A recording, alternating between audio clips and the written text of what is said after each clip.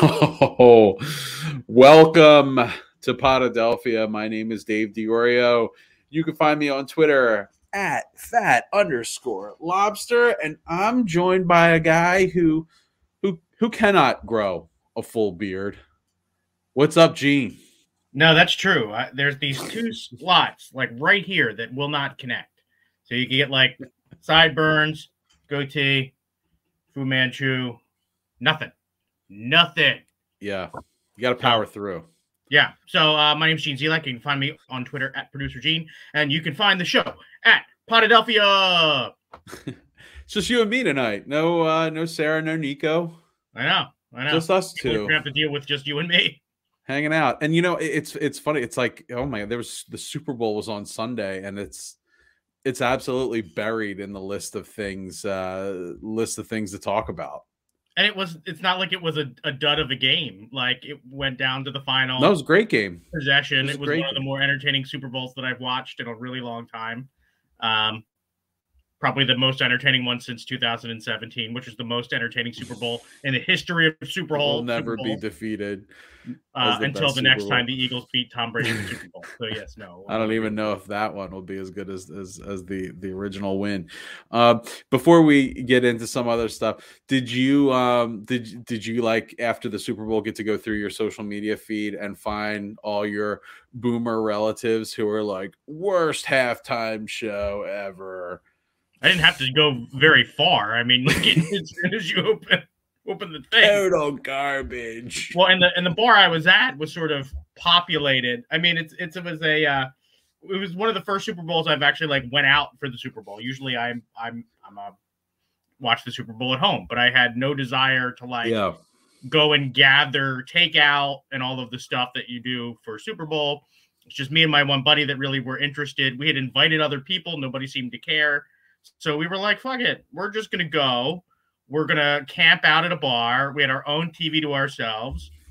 They had done $12,000 in wings like by 4:00 in the afternoon at this bar that I was at. So as soon as we would like think the word wings would appear at our table. So you really couldn't beat it.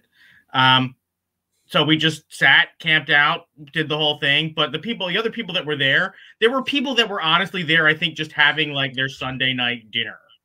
And we're like, why are all the TVs on the same thing? The early bird special. Bro, it's the Super Bowl. Nobody's watching anything else. It was a fun Super Bowl. There, and then when the halftime show came on, there was this one couple that was like, can you turn this off? I don't want to listen. Where do you hang out, Gene? Honestly, what? How do you even find yourself in a place that has people that don't want to watch the Super Bowl? I don't know. That's fine. But I wanted to watch the Super Bowl, and I do feel my heart. I really like the halftime show personally. I don't know about you, but I really liked it. Yeah, it was great. My heart really went out after the Super Bowl to all the people of Cincinnati and St. Louis. Yes. Yeah, that was one of the conversations that me and my buddy fan had. Base. We're like, if you were in St. Louis right now today, Sunday, no, you're mad. Who were you rooting for? Like, who could you possibly be rooting for? Right, you had to be rooting for the Bengals. Well, it was funny. I was at the Sixers game on Saturday, and they do this thing where Franklin, who is the worst mascot of all time, comes out with two easels. And they put like two things on the easels, and he like points out, and you have to cheer like, "Oh, I like this one better." And so they did the Super Bowl. They had the Rams and the Bengals, and the crowd went absolutely it was like 90-10 Bengals support. I feel like I've changed camps on this before. When we did not have a Super Bowl, I never wanted any team that hadn't won a Super Bowl to win one. I was like, Saints, no, don't win the Super Bowl. Seahawks, no, don't win the Super Bowl.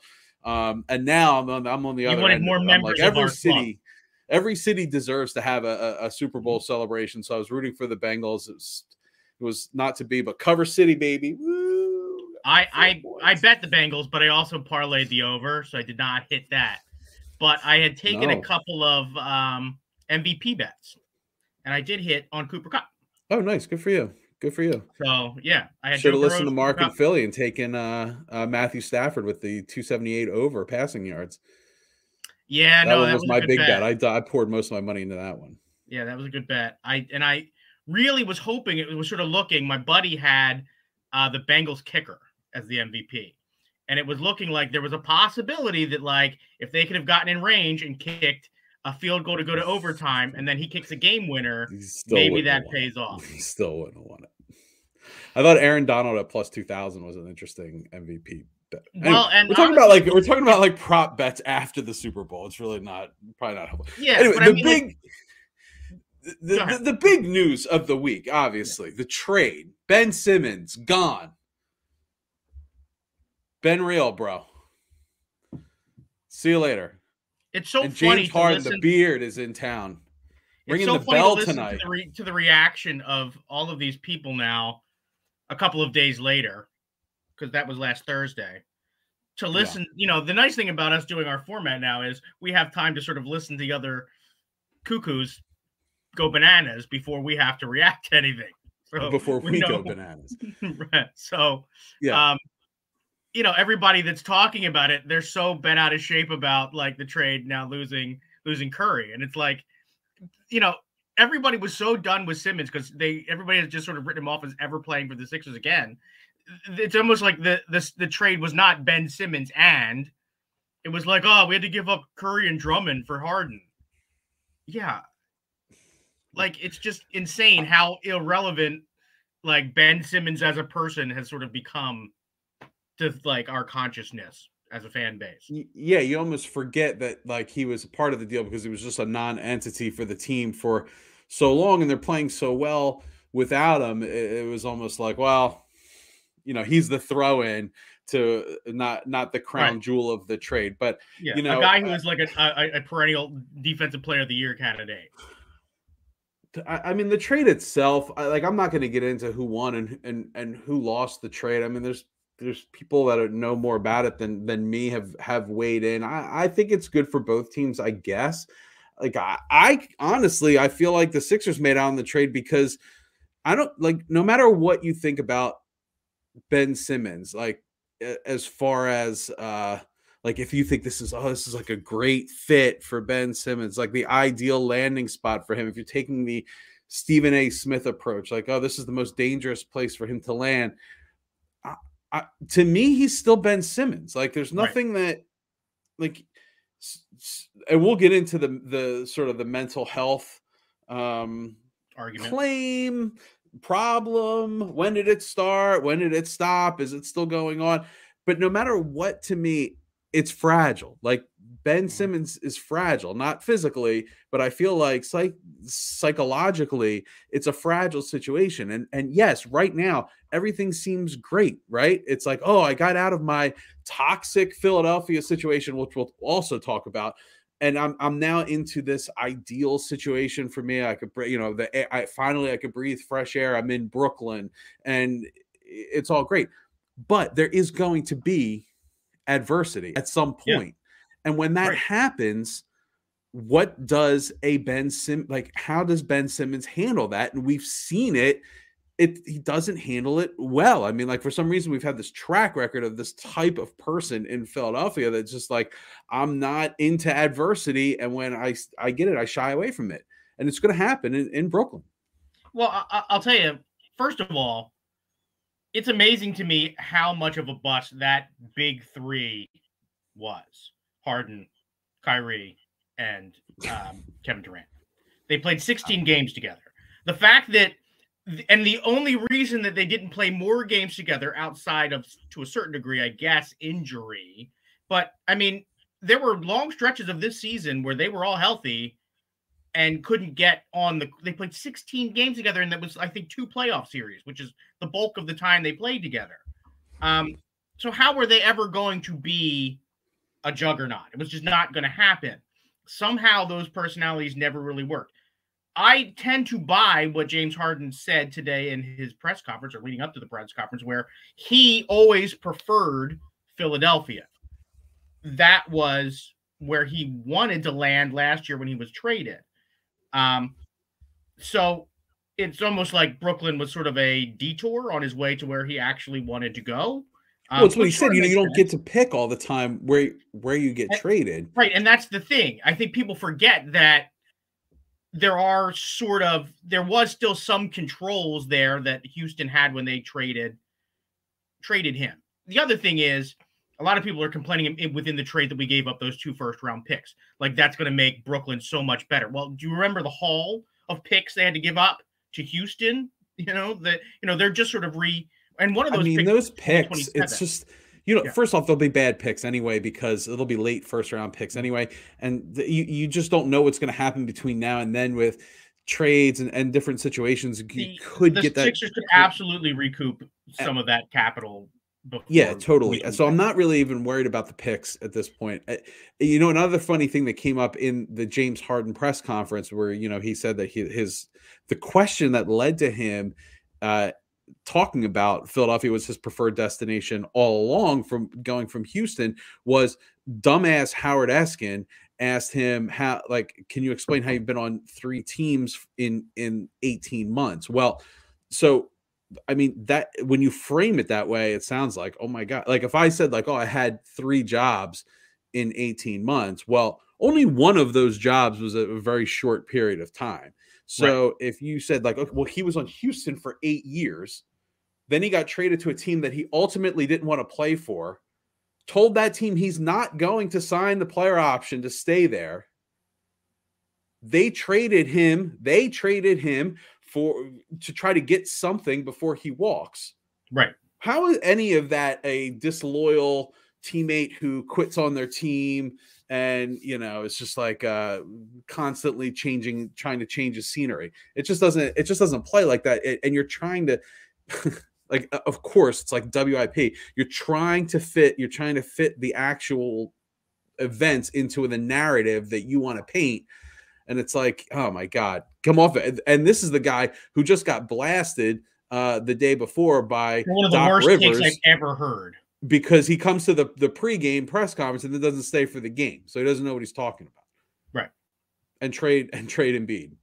Right. Trade Embiid is one of the worst takes I've ever heard. God. Joel Embiid right now is unquestioned the best big man, probably the best player in the NBA. Sure. He's MVP. Yeah. He's as close as you get to a how old, you know what I mean? And it's ridiculous. Even if he has a short career because of his size, he will go down as one of the all times. He's just that dominant. He does things on the court that other people have never done. And that's I don't want to put the horse in front of the carriage in front of the horse. Cart in front of the horse, yeah. Yeah. So, I don't want to get into Embiid's a Hall of Famer at this point, but he is playing on a sort of an unconscious level. I was at the game on Saturday against the Cavs, who were actually chasing in the standings, and he put up a 40-point triple-double it was just no problem whatsoever. It was great. Right. It was a great atmosphere. And the Sixers are in a kind of a weird situation right now because Harden's not playing, and we're short on pieces right now. So getting absolutely decimated by the Celtics right now, who are super hot. Yeah, because you've got no backup center, and you've got you've lost your shooter, and you've yet to be able to bring in a couple of other pieces from the buyout market, that's going to happen too.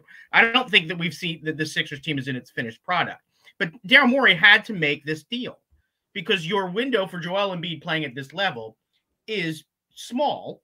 And if you have the chance to bring in a top 5 player in the NBA, which James Harden certainly is capable of being, who is also a fit for this team. That's the other thing. It's not like they're bringing in another center.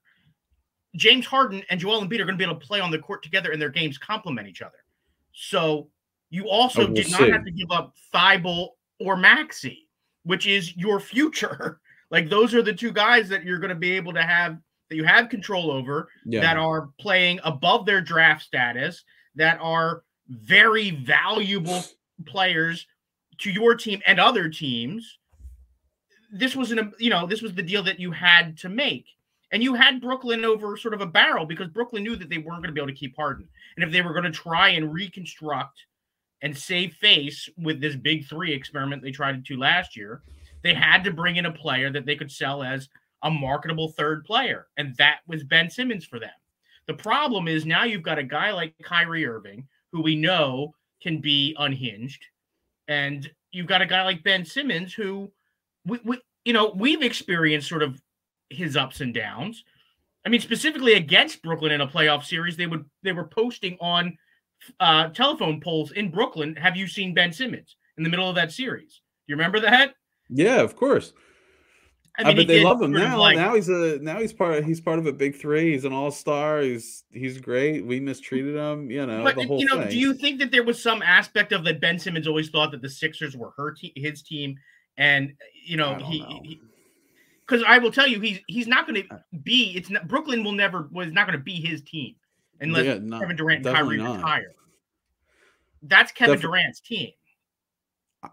I just don't know how you can be like I don't know if that was his mentality. If it was his mentality, I don't know how you can possibly even have that mentality if you're like, I don't shoot, I don't score, I do other things, all these other things, great. And I just don't know how you could be like, well, I'm the owner, this is my team.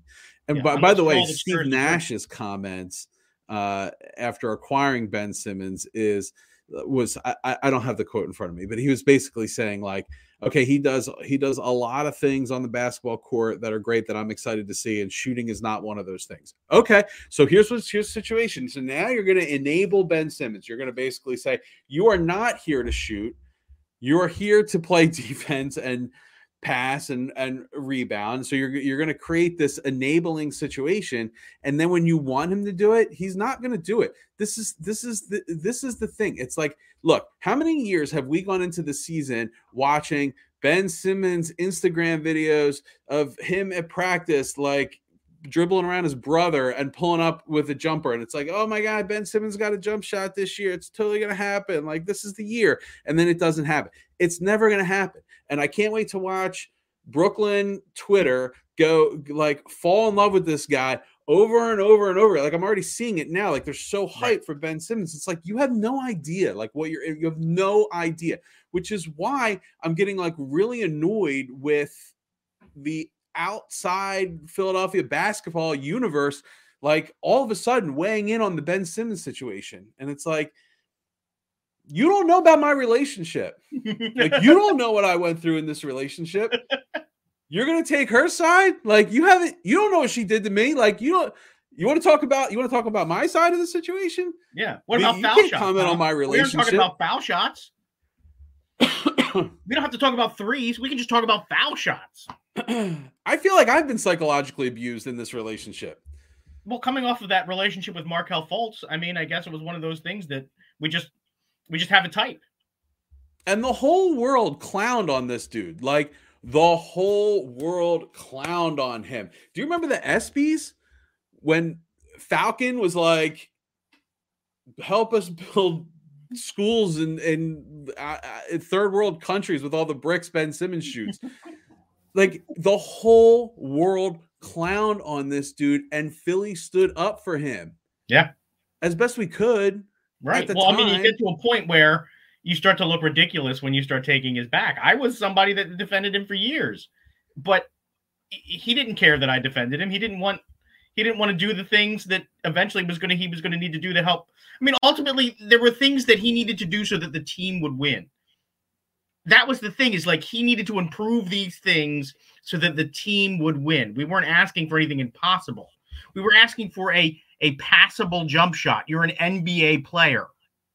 We were asking you to be able to shoot better than Shaq in foul shots. These are things that you can improve on. You can practice them. I know we're talking about practice. But Gene, I'm going to ask you a loaded question now. A very dangerous loaded question. Does Ben Simmons have mental health issues that he's dealing with? I'm actually going to say yes. Okay. I think that he definitely has some sort of mental health issues. Do I think that there wasn't some amount of gamesmanship in here somewhere? There absolutely was. If you listen to him, he was talking about, like, this was never about the players on the Sixers. It was never about the ownership. It was never about the fans. This is all about him being able to get his mind right to be able to play. It was never about money. He didn't care about money. Well, I mean, he cost himself a lot of it. So I think that there's probably some truth to that. But what do you have any recollection of there ever being a situation like this before with any player? I mean, he was deeply under contract. You know, I sort of understand this was sort of the only tool he had in his arsenal was just to stop playing. But to not sort of advocate in a way that he just sort of just disappeared.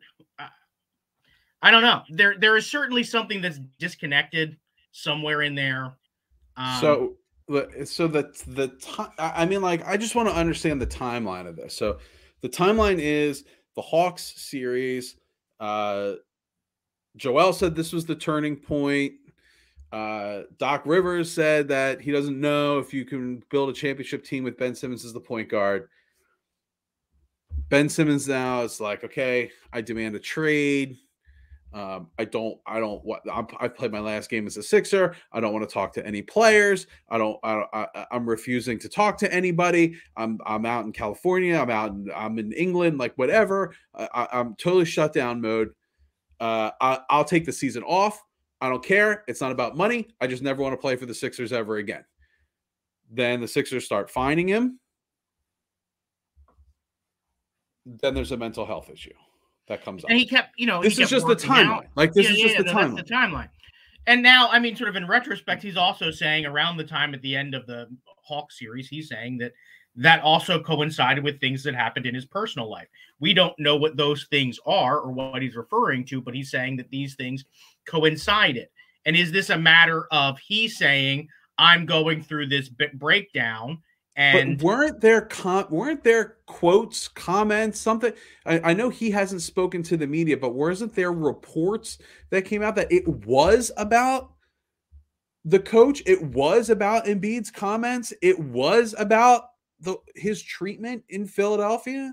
But I mean, we all know how the game is sort of played. Is it possible that these are his handlers, his people, trying to generate the momentum that you need to generate to then get what your client wants?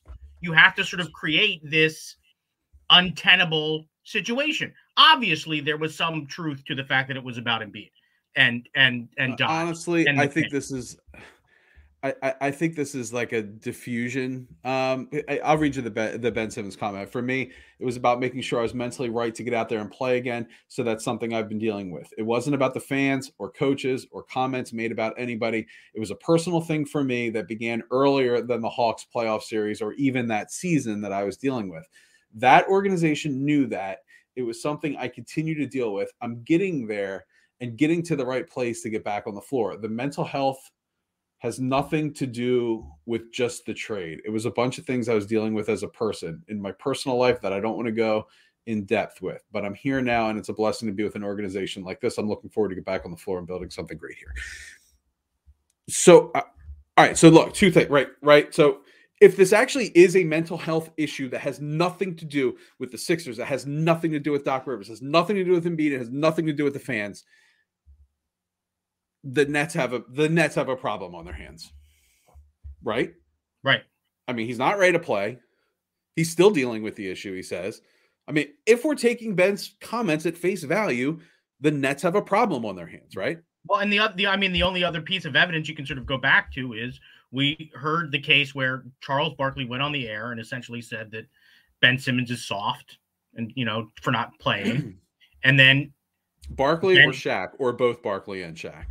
I think that was. Oh, you're right. It was Shaq.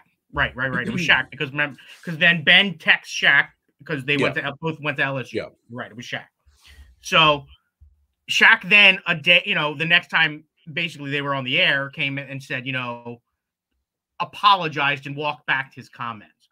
So that's sort of the only other evidence that I have that goes back before the trade went through that says that maybe there is something that we don't know about, that Shaq is sort of alluding to there, because he was hesitant to say more than just that he's going through something. I believe that this is probably more of a case of there's truth on both extremes. But what's actually going on is probably somewhere in the middle. He has these personal problems, which makes him less likely to want to push through what he needs to do to play at an NBA level. And especially when you're someone like Ben is, where your game is under such scrutiny, so you're always going to have sort of this pressure. It could make you sort of throw your hands up in frustration and be like, you know what? I'm just not going to be an NBA player right now. And this is not the environment where I'm going to ever get better. I want to, because a lot of the national media today and the basketball Twitter outside of Sixers Twitter was really putting a lot of pressure on Philadelphia fans about how we mistreated Ben Simmons during his time here. I just wanted to go back and read a quote from another player that we supposedly ran out of town here because they weren't performing due to, like, I don't know, a mental block or something like that. And that's Markelle Fultz. And these are comments that Markelle Fultz made in November, just this past November, about Sixers fans. He said, quote, "I didn't feel hate or anything. I felt love even from the fans. I think a lot of people get confused because they hear people in the media talking about how the fans treat me bad, but I never felt like the fans treated me bad. I felt like they always showed me love when I was in a game. They're very supportive. They're very happy. I got a standing ovation when I came back, and I understand that Philly love. They die and breathe their team, so they're going to get on you when you're doing bad. They're going to love you when you're good, and that's kind of how my mom raised me, Like, you're going to get that tough love if you need to do what you need to do, and that's, like, coming from the area of DMV. Like, that's all we breed, so it never bothered me. I think a lot of people got confused with the media talking about, oh, the Philly fans do this, do that, but I always felt love when I was there." Right. And I think that that's absolutely true. I mean, pretty fair assessment. Also, really fair assessment of how we treated Ben Simmons. I don't know what to say, man. Like, what do you want us to do for the guy? Right. That's exactly it. Like, I think it feels like, first of all, we all know that the national media, for some reason, falls all over itself to make Philadelphia fans look like bad fans. It's just like a thing that the national media has done for decades. It's a, partly I think because we wear it with a badge of honor most of the time, but it is frustrating when it's talking about running people out of town, because that's just not nearly as common as people would like to believe that happens in Philadelphia. We don't run people out of town. And it's frustrating to be sort of lumped in with this group of terrible fans. What do they want? Apathy? Do they want us to just sit on our hands? Do they want silence in the face of, clearly something that is detrimental to what is the ultimate goal of why we care about sports? We don't care about sports to, like, finish sixth. You know what I mean? Like, that's like, we all want to ascend to what is the highest point, because when we get there, and if point of fact, look at any of the teams that have won championships in this town, you ascend to basically godlike status around here. Pat Burrell is never going to pay for a beer in the city of Philadelphia. Chase Utley essentially could go and run for mayor and would probably be elected in a landslide. These people become popular doesn't even cover what Jason Kelce is going to be when he finally retires, what he is now, even still playing. Once you achieve these certain things, when Doug Peterson comes back, coach of the Jacksonville Jaguars, he is going to be given a standing ovation. Oh, 100%. Totally. 100%. So, like, even from the people who wanted him to move on. Right. It was fine. It was time. Whatever. Whether I don't know. How that all went down is always still going to be a mystery. Mm-hmm. But we don't wish Doug any ill will. We appreciate what he did for this city and for this organization. And all of us are sort of always going to carry a soft spot for him and hope that his teams sort of, at least he has some sort of personal success. But it's funny though, because you also don't have to win a title. No, that's true. Brian Dawkins didn't win a title. Yeah. I mean, John Kruk. Allen Iverson. Yeah. Eric you don't have to win a title. Ron Hextall. Right. I mean, the list goes on. Ron Hextall's probably different. A bad analogy now. Yeah. Ron Brindamore would be a good one. We don't run people out of town the way that people say that we do. A lot of these cases are people that don't want to be here. People say we ran Scott Rowland out of town. We didn't run Scott Rowland out of town. He didn't want to be here. We certainly didn't run JD Drew out of town. I think the distinction is tough fan versus bad fan. And it's like, yes, it's a tough fan base. It's tough. Like we don't just let it go. It is tough in that sense. It's tough love. It is tough. But there's a double-edged sword to a long memory. Yeah, I mean, it's the highs are high, the lows are low. I mean, I don't know what to tell you. It's passion. It's tough. It's not bad. Anyway, what else about this? Did you watch the press conference? The Harden press conference or the Ben Simmons press conference? The Harden press conference. I watched the Ben Simmons press conference, but I did not see the Harden one. Daryl Morey called Matisse Thybulle like 20 times in the press. You think it's weird he doesn't know how to pronounce his own player's name? I've only ever heard anyone else call him Thybulle, and I think that's what Jason Blevins calls him. And I will default to what Jason calls everybody. No, I've looked into this. It is most definitely 100% Thybulle. Right. It is not Thybulle, as Daryl Morey was saying today. I thought that was odd. I'm sure that Matisse is just like, as long as he says untouchable, I'm good. He can call me whatever he wants. What do you think of? Did you hear about the situation with Mina Kimes today? So is that the Olympic situation with the? No. Who is Mina Kimes is a really an NFL analyst on ESPN. Oh, okay. So not a figure skater from Russia. So she destroyed Ben Simmons after the Hawks series. Essentially saying this man deserves all of the criticism that's coming his way. Had a lot of really anti-Ben Simmons related tweets on her verified Twitter account, and then came out today very harsh against those that had criticized Ben Simmons, particularly Sixers fans, and then proceeded to go back and delete her tweets, her critical tweets about him. Talk about a heel turn. Damn. From a year ago. Honestly, I think I don't have the luxury of having a verified account that just gets thousands of likes every time I just say I like coffee, and it gets 3,000 likes. But a word of advice for those that do have verified accounts: don't delete your tweets because the receipts are there. Someone screen capped it already. It's there forever. Just and you're gonna look way worse when you tried to just hide say it. I moved on. Or better yet, if you're not in the relationship, don't comment on the relationship because you don't know what went down. Right. Well, it's like one of those things where, specifically in this case, you should comment something to the effect of, "I've changed my position."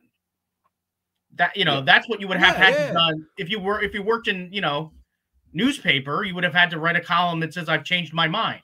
You can't go back and erase what you've already published. Yeah, you could say, "Hey, back last spring, I didn't have all the information. With the information that I have now, my position on this has evolved. I think we should give Ben Simmons a break." And you know what? Then none of us would be talking about this. So instead, she actually it'd be like, "Wow, what an evolved human being that is. What species of person is this?" Because I have never heard anyone. Where did they come from? It's say certainly this not usually before. what you see on Twitter. Yeah. So you wanted to talk a little Carson Wentz. What you got for us, Gene? So, and I mean, Talking about nothing has players we've happened run out yet. of town. Another person we did not run out of town. There's another person that adverse player. it's just like, yeah, I mean, and talk about somebody who literally couldn't get out of like a shadow, like, you know, the irreparable damage of the Eagles winning a Super Bowl. It seemed like he seemed to be the only one in Philadelphia that was not super happy about the fact that we won a Super Bowl. He probably has that ring like buried out in the backyard in Jersey. So we all saw sort of, I mean, the epic collapse. I mean, we were all keeping tabs on his snap count all year because it had bearing on the Eagles draft position. And sure. That was something that we were invested in, quite literally. It was amazing to sort of watch the Eagles' fortunes sort of rise near the end of the season and Carson Wentz's fortunes sort of tumble at the end of the season. And from what I'm gathering, if you sort of take notes on the general manager's press conference at the end of the season and the head coach's press conference at the end of the season, it seems to me that the ownership in Indianapolis is sort of coming down and saying, we aren't going to pay that roster bonus in March. So you need to find a trade or we're going to cut him. We're not going to pay that guy his $15 million in March that he's owed for that roster bonus. So, I mean, that's the thing is now you've got to find a trade partner that wants to take that contract, because he was paid like Dak money or just under Dak money. It's a massive contract. Oh, God, where would be? But they don't want to pay. Where would be a good landing spot for him? Pittsburgh. That's what I think. God, Pittsburgh. But do they even want? Like, would they do that? I think that would be a good spot for his skill set. If I were Pittsburgh, I'd rather roll with Jimmy G. Yeah. I mean, New Orleans, I think, needs a quarterback. Houston needs a quarterback. It's like 8 teams that need quarterbacks. That's crazy. So, here we are, not even a year from that trade, and Carson Wentz is already back sort of in circulation. So, I mean, by Howard Eskin logic, is he going to be like, well, you're going to be on 3 teams in 18 months? Yeah, but Carson Wentz isn't a future Hall of Fame or a perennial All-Star MVP candidate. Wow, boy, how the we thought he might be. What the hell happened to Carson Wentz? I mean, that would be it would be a great 30 for 30. What the hell happened? I guess Wentz? I honestly think it's like a Greek tragedy. I mean, the hubris of the guy was really his own downfall, and I think that he fell victim to a lot of jealousy, like some deep-seated need to prove himself after the Nick Foles situation. I mean, all the reports of like being a bad teammate and everything. It really feels to me like he had all this talent. In Indianapolis, that didn't go away. Yeah, we saw it in 2017. We saw the talent. We saw the ability. We saw what was the year that he just like really just muscled them into the play. Like 2 years ago, where he just where we lost to the Seahawks. Where he just sort of muscled them into the postseason with some really incredible late season play. So the talent was always there. It was just the head was just not. I don't know. It just wasn't. Well, I mean, like on just right or something. Like once that collapse started, you just could see it on the field. Because I don't think that Jalen Hurts is such a dynamic talent. He's a good quarterback, but I think that the thing that's been most effective about the switch from Carson Wentz to Jalen Hurts is simply the fact that Jalen Hurts is a much better leader. Like his leadership qualities, his ability to rally the the troops, so to speak. The ability to get his guys behind him is exponentially better than Carson Wentz. Those guys want to play to make Jalen Hurts better. They want to help Jalen Hurts succeed. They want to help him keep his job. They want him to be the quarterback of the team. I think if you went into that locker room in 2019 and took a survey of players anonymously, I guarantee you that the majority of those offensive players did not want Carson Wentz to be the quarterback of that team. No way. And that's why Nick Foles had to get traded, because they had a lot more money invested in Carson Wentz. It's possible that they could have kept Nick Foles another year with sort of how that team was constructed. Maybe they make another run at it. He just happened to be that perfect fit between Doug Peterson, quarterback and coach sort of relationship that you just don't see other places. I mean, at the end of the day, amazing, like incredible that we got a first round pick out of this deal for a player that just totally like fell apart, a huge fall from grace. And look what's happened now. And I mean, if you're a Colts fan, I mean, just how do you reconcile this? This is gross malpractice of management to make that trade and allow that first round pick to slip. We trust you that you're going to go out and do the thing that we believe is going to make us better. And from the outside looking in, you thought, great, we fleeced these guys. Now we have a franchise quarterback. And Frank Reich should have known better. He was there. He knew him. And now look at what they've been left with. It's one of those things where you're sort of looking at, and the Super Bowl is a good example of this. You're looking at, in the Super Bowl this year, you're looking at two teams that sort of were built two different ways. You had Cincinnati, who to some degree over 30 years had to slowly build through the draft. And finally they connect on a guy like Joe Burrow. And, maybe they're a little bit ahead of schedule, but he's just that good of a player that he sort of was able to, through sort of just fluky, insane plays, beating these juggernauts in the AFC on their home field in overtime. Like some legendary stuff that people are going to talk about for decades. And then you have the Rams, who bought their team, essentially. And when it looked like they were going to stumble, they went and spent a little more money. They went and got Odell Beckham and added him to the mix to sort of put them over the top. And you sort of saw that, both of these dynamics of how you build an NFL team clashing in the Super Bowl.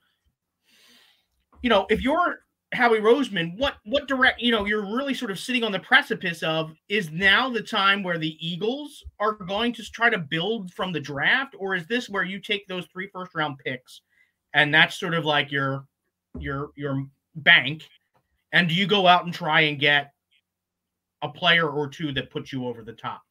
Maybe more importantly, do you think the Eagles are a player or two over the top?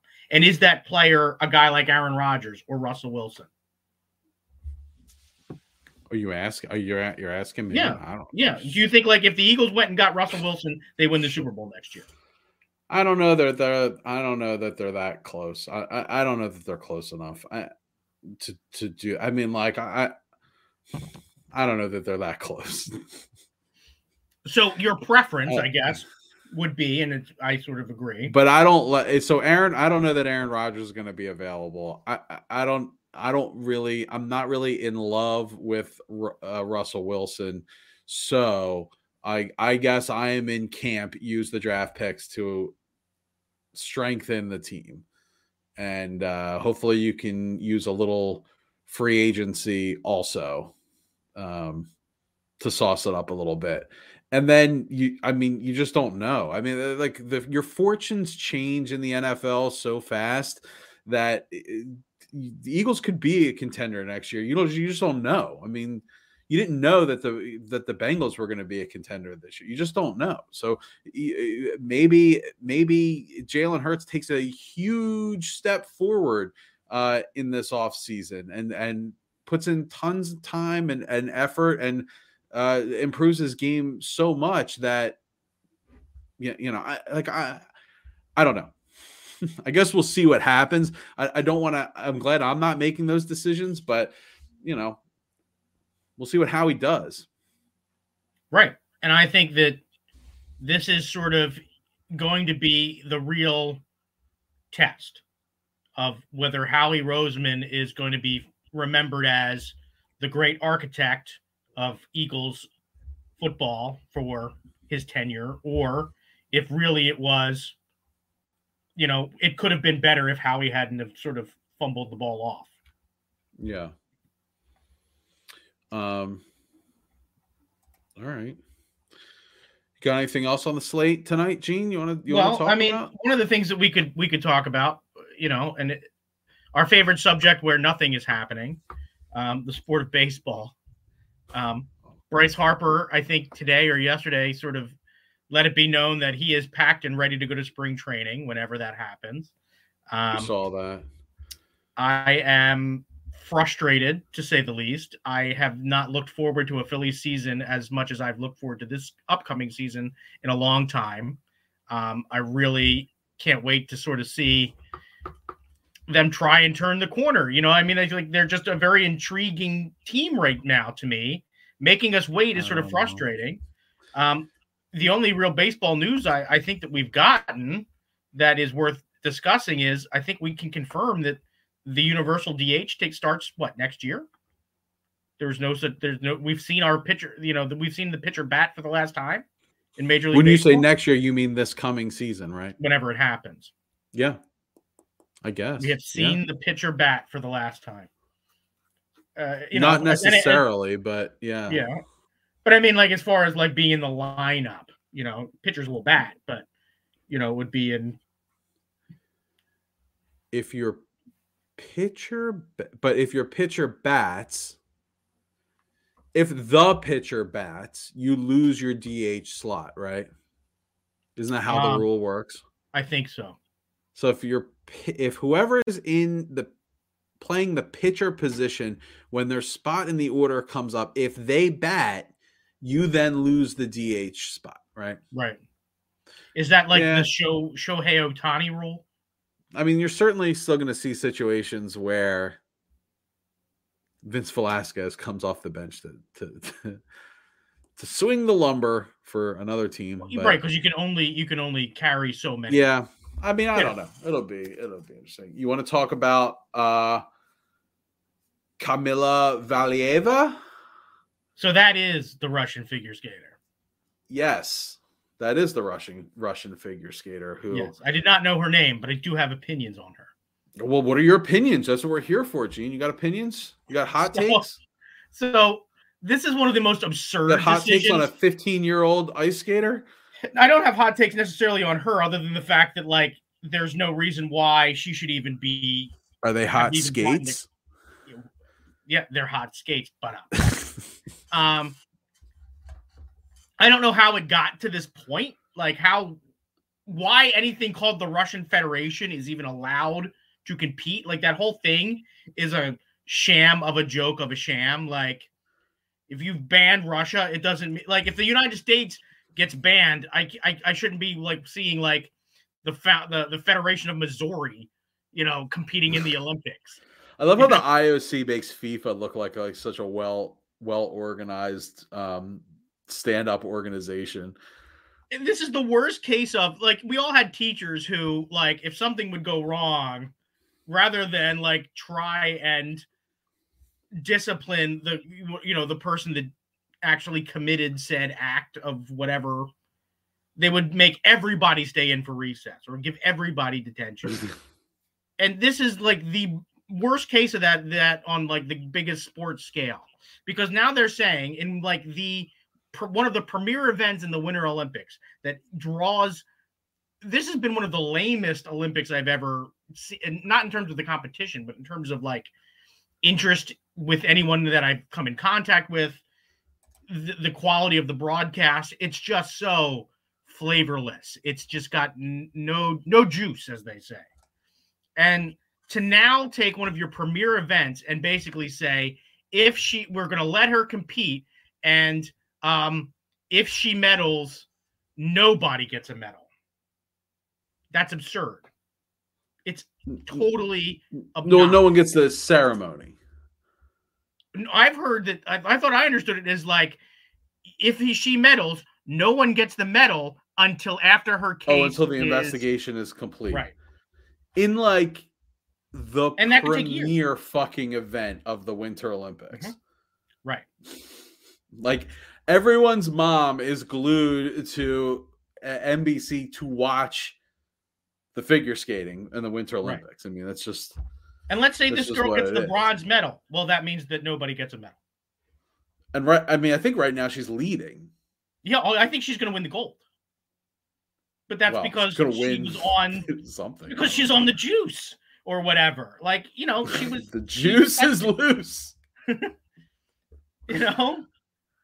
Yeah, I mean, like, to me, it just seems pretty cut and dried. Like, look, I mean, and the Olympics have always been this very like, nope, that's the rule. Nope, positive test. Nope, sorry. No, what was her name? Sharia. From the Summer Olympics. Yeah. It's like, nope, sorry, you smoked a doob. You can't race. I don't care if it makes you slower. It's still unfair because it's an illegal site. Like, nope, those are the rules. She must I don't be understand sitting wherever she is in this country, just raging into the night. Yeah, I'm sure she. But like, I don't understand what. So first off, the IOC kisses the ass of these communist dictatorships all over the globe and bend over backwards to try to give them Olympic Games. And now it's this. I don't know. But it's so stupid. Like, you're telling me that was the best solution, not like we won't give her a medal? Like, why can't if it's my sister or my mother or my daughter that's won an Olympic medal in this sport and she's got the silver medal, why can't, because all three of them get to hear their anthems, why can't the position that's in dispute be left empty?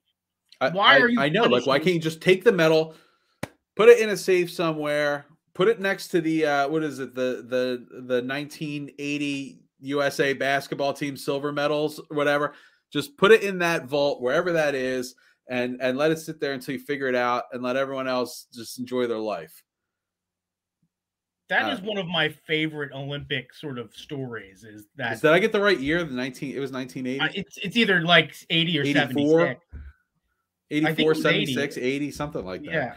Yeah, that there's just a vault in Switzerland that has all of their medals, and they've all agreed. None of them have taken them. I was like one dude wasn't like, just give me mine. Well, that's the thing, is like, that would be so insanely valuable because it's famous. It is famously locked up. You know what I mean? Listen, nobody has one. It's like, listen, I'm 70 years old. Like, I'll just take the medal. Well, can you imagine being like one of those guys' kids? It's like, Dad, just like in the will, like when you're dead, just like leave one to me. But nobody, they won't take them. Yeah. They've all agreed that like they might as well just melt them down as far as those guys on that team are concerned. They're never going to be released. They're just going to sit in a vault until somebody robs the vault. There is a 30 for 30 for that one, isn't there? Yeah. If not, there should be. Yeah, no, and it's the, there's what, like 20 of them, however many people were on that team. It's not just like one. It, like, everybody agreed.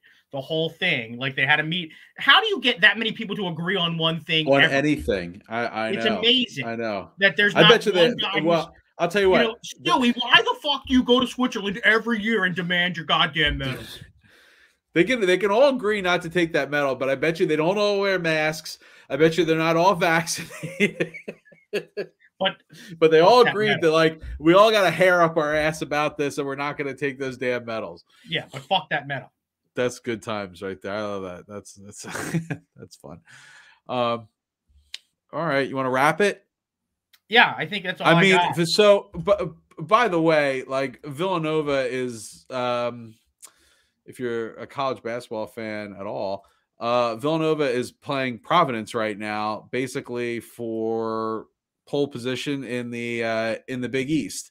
And there is 3 minutes left, and Nova's up by 5. So let's all go watch the end of that game, and we'll be back. Was that on CBS tonight? It's on CBS Sports Network. If you have a, I have no idea. Beefed up sports package, you can check it out. Something, I'm sure. Yeah. So we'll be back in 2 weeks. But listen, by then we'll get some Harden games under our belt. We'll be rocking and rolling. Hopefully we get a Claude Giroux trade. We'll see who the next captain of the Philadelphia Flyers is going to be. Maybe we get some movement on baseball. Like I was all set to wear my Philly spring training gear tonight in honor of what would have been spring training. But I had to throw the Nova gear on. You made the right choice.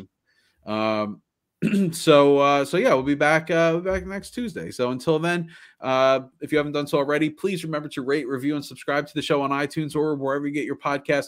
Also check us out on social media, Facebook, Twitter, and Instagram. Just search Podadelphia. If you have any more time in your podcast listening day, be sure to check out the Whip Around for all the week's weird news. Also check out the Painted Lines on Facebook and YouTube for your wall-to-wall Philly sports coverage.